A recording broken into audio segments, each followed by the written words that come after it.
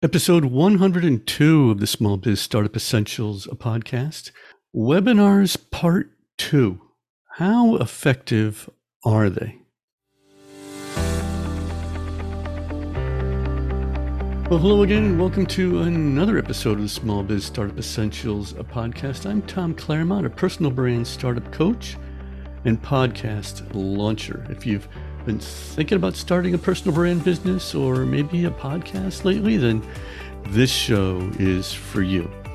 Or maybe you've just got a plan down already, but you need some help with getting all that technology out of the way because it gets confusing sometimes, right? There's a lot. Either way, I'll be glad to help you through your journey and get you launched faster so you can be more profitable quicker. Check out the show notes for links to my very popular and free ebook called Starting a Podcast.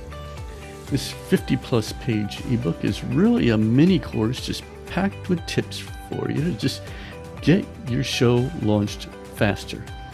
And I just launched a free webinar on the topic that you can watch anytime you want as well. It's at DIYpodcastlaunch.com. Well, let's get right into today's episode. Well, in the last episode, I covered the topic of should you create a webinar for your business? And I did an overview of the process and how much is involved in making a webinar so that you can decide on your own if you have enough time or the money to have one done and if you think it's right for you. But what I didn't cover was the topic of effectiveness.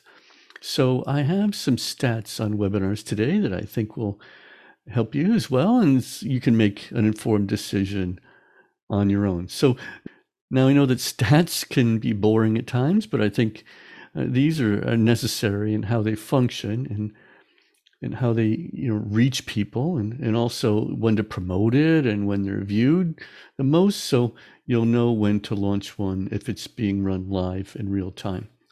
So are you wondering whether to include Q&As at the end of your webinar? Well, the answer is a resounding yes. So stay with me for just a little bit here as I go over some winning statistics you should consider if you want to host a successful webinar.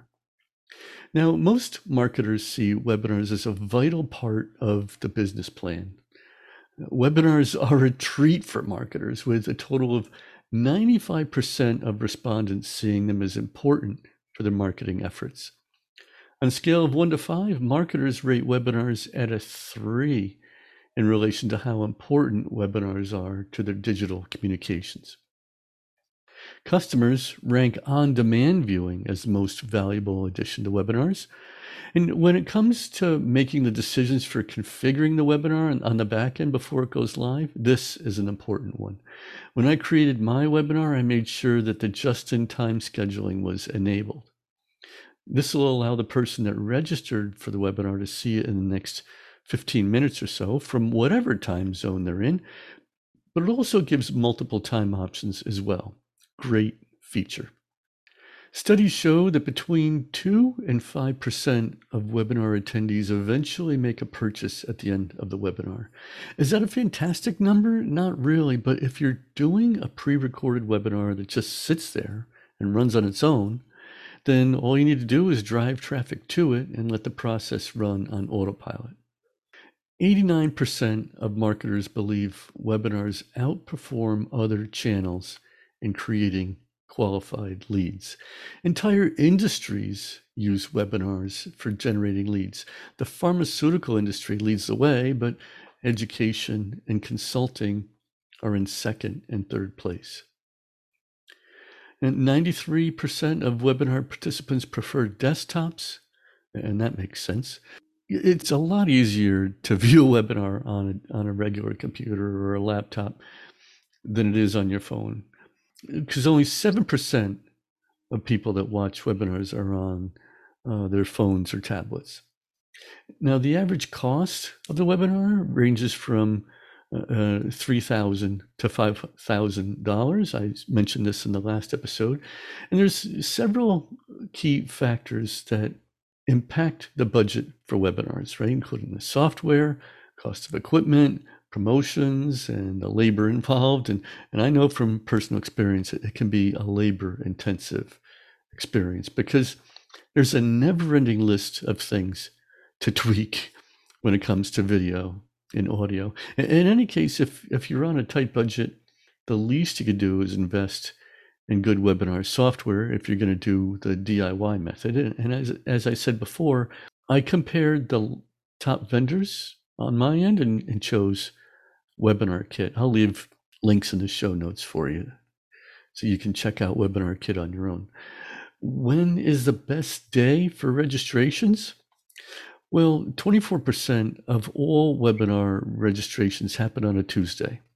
Now, it's not a tremendously high number, so do with this stat what you wish, but lure them in on a Tuesday, but don't even think about bothering them on a weekend. Saturdays and Sundays, as you can sort of imagine, rank rather poorly. Now, what's the best way to promote the webinar? Well, email is rated as the most effective promotion tool, and why shouldn't it be, right? I mean, emails are free and are a great way to promote any event, including webinars. But recent surveys show that solicitations through email account for 73% of webinar signups. But what about same-day registration? 33% of registrations occur on the day of the webinar. So if you want to increase your attendance, you should definitely send a reminder email on the day of the event. If it's a live event, right? If you're hosting a live webinar. Sounds like a no-brainer, yeah, but planning reminder emails on the day of the event can be overlooked. And on that note, Webinar Stats suggests that the best time of the day to send your promotional emails would be between 8 a.m. and 11 p.m. If your goal is to score, aim for 9 a.m., which is a happy hour, so to speak, of webinar registrations with a 14% success rate. This is where drip email marketing would be a great resource, so you can plan a specific time of day to release the promotional email. Just under half of attendees sign up more than a week before the webinar. The best time to announce is 2 weeks before the official date, or even earlier. The greater the promotional cycle, the better the results. Webinar effectiveness stats show that 47% of attendees register at least 8 days before the webinar date, with about a quarter sign up more than 2 weeks earlier. Tuesdays are the best days for webinars because Mondays generally are busy days at work. So that's probably, not the greatest day of the week to host an event. Thursdays are ranked as the most popular days of the week for organizing webinars with 19%.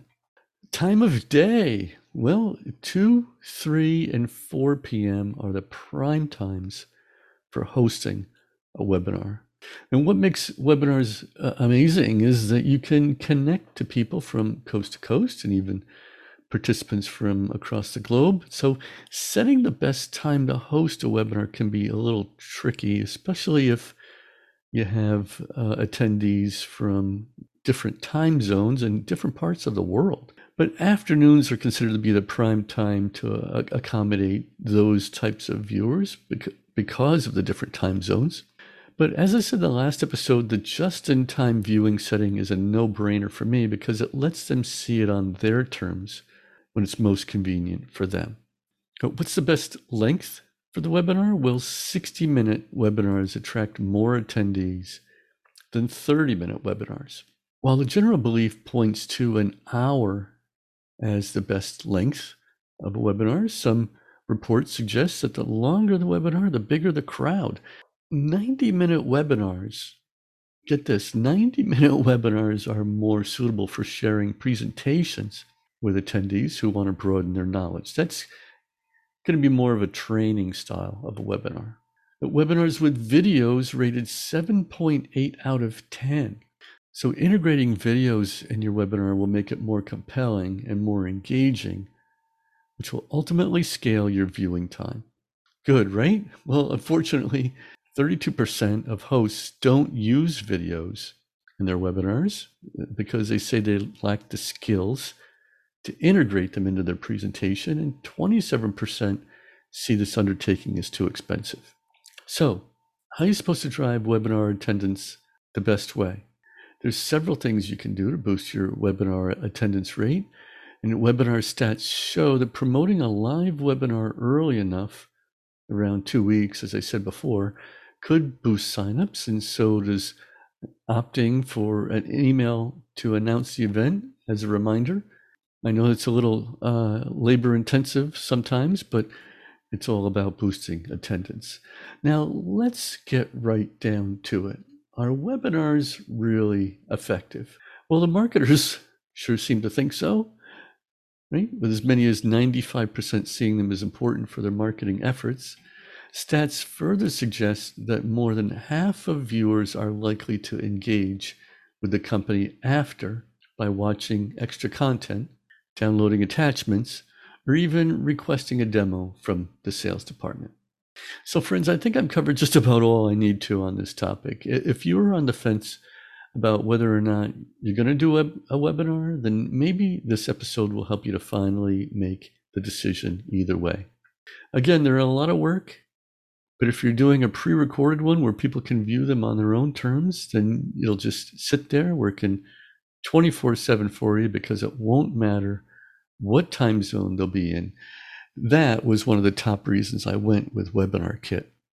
Now, the price was good, and it was a one-time payment, but not all software options have that just-in-time viewing setting. If you've got some questions on the topic of webinars and the pros and cons of it all, and you'd like to talk about it further, just book a free 30-minute initial coaching call through my website at tomclaremont.com. Well, friends, that's our episode for now. Thanks for listening. If you'd like to finally move forward in your dream of starting a personal brand business, or maybe you want to have your own podcast, you can go to tomclaremont.com/coaching. I have 2 different topics that I can walk you through, and you can either sign up for the one-to-one coaching with me, or be put on the waiting list for the next available group coaching session that I'll have. And don't forget, if you'd like to sign up for the free ebook of the month club that I have, so you can get one of my personal brand ebooks sent right to your inbox every month, there'll be a link in the show notes for that as well. So friends, as always, stay encouraged, follow your dream, and don't give up.